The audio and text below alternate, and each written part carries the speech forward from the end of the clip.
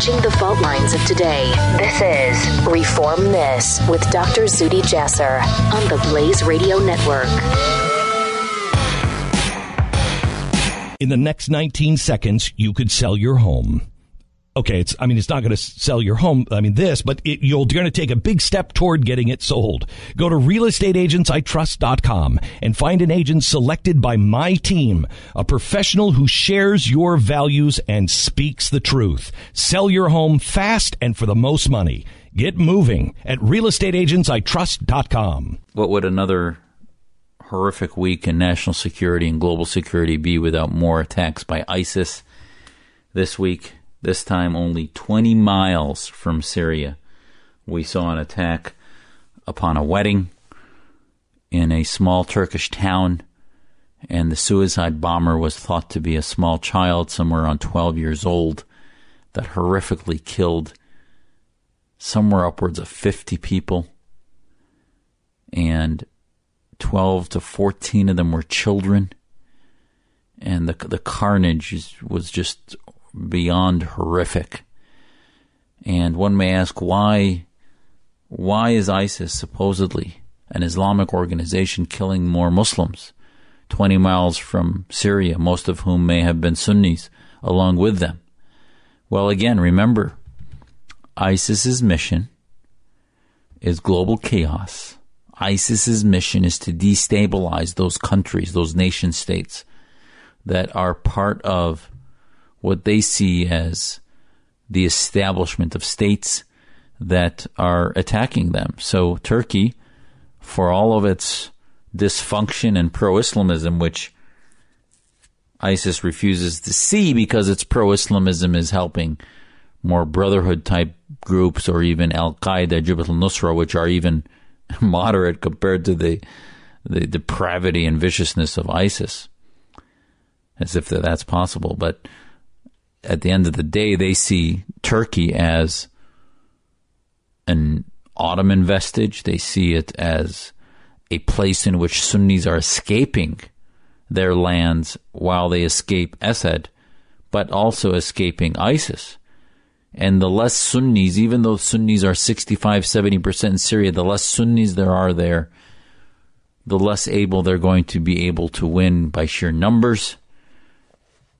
And that's why Assad's mission last year and the year before was handing out millions of passports in order that the Sunnis depopulate in an ethnic cleansing MO.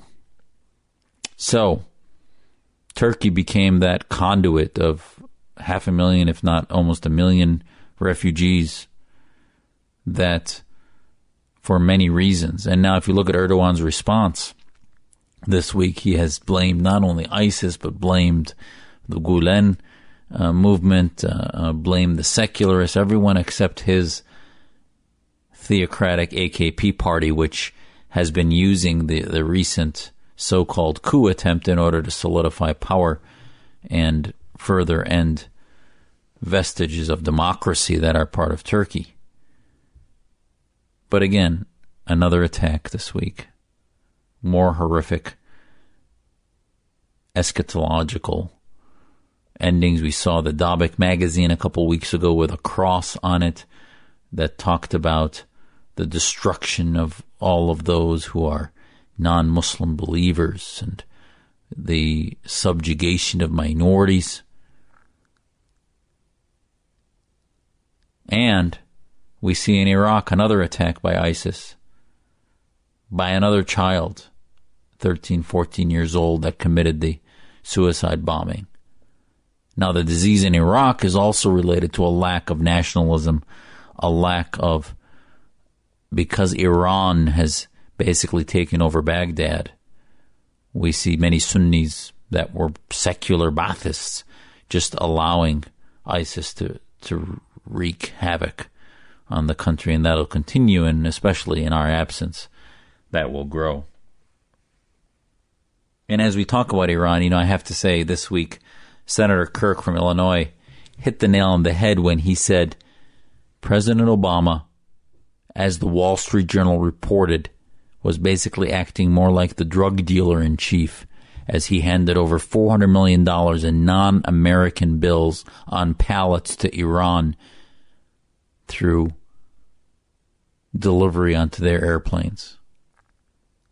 And, listen, regardless of the excuses, I have to tell you the thing I wanted to talk to you about is this whole story is still evolving 4 weeks after the story broke from the great reporting by the Wall Street Journal that laid out all of the disconnects in which the timing, the release of the money only after the prisoners were released, and then the denials of the Obama administration to say that they weren't connected. And then, as we expressed, so many thought leaders to say that, wait a minute, it doesn't matter what the Obama administration thought. What did the Iranians think? And clearly they connected the two. And then after weeks of pressure, it turns out the Obama administration did admit that it was used as leverage. When first they said the two groups didn't even talk. And now the deal was $1.7 billion. We know what happened to $400 million, and they're saying, sorry, we are not going to tell you how the $1.3 billion was transmitted. As somebody, a friend of mine mentioned to me, it was probably transmitted in, 1,000 increments of $9,999, wherever the math would add up. But the bottom line is this the cartel? This is how Middle Eastern cartels act. It horrifies me that my family escaped to come to this land of freedom and democracy, and that its checks and balance were based on transparency, that our media keeps us safe by exposing these realities. And yet even as it exposes it, it turns out that even when the story was made out by the Wall Street Journal, President Obama and his cartel were lying about it repeatedly, over and over. And it just seems to be business as usual that the president can lie about what we did in order to come to a deal to release our prisoners. And forget, it doesn't matter that this happened back in January and that we still hadn't, then, surprise, we had sailors taken off boats by the Iranians that then we had to get back by Secretary Kerry's negotiations. Nobody's saying, well, wait a minute, it became open season on our men and women. Forget the fact that we had what was possibly a CIA asset that just last month was killed and publicly executed by the Khamenei regime. I mean, ladies and gentlemen, what has happened to our government? They're lying to us as a regular MO, and yet he comes and goes to the golf course. The Syrian genocide continues. Iran fuels that. They're beginning to use the money to buy missiles from Russia. Russian cooperation is being normalized. All the while this week, just a few days ago, it was again exposed that they had targeted the computers. The Russian intelligence had targeted the computers of the New York Times, reporters and others, which is an act of war against the United States. And yet, I'm sorry, both candidates on both parties are hands off, gloves off when it comes to the Russians. This is embarrassing. This is not the democracy I know.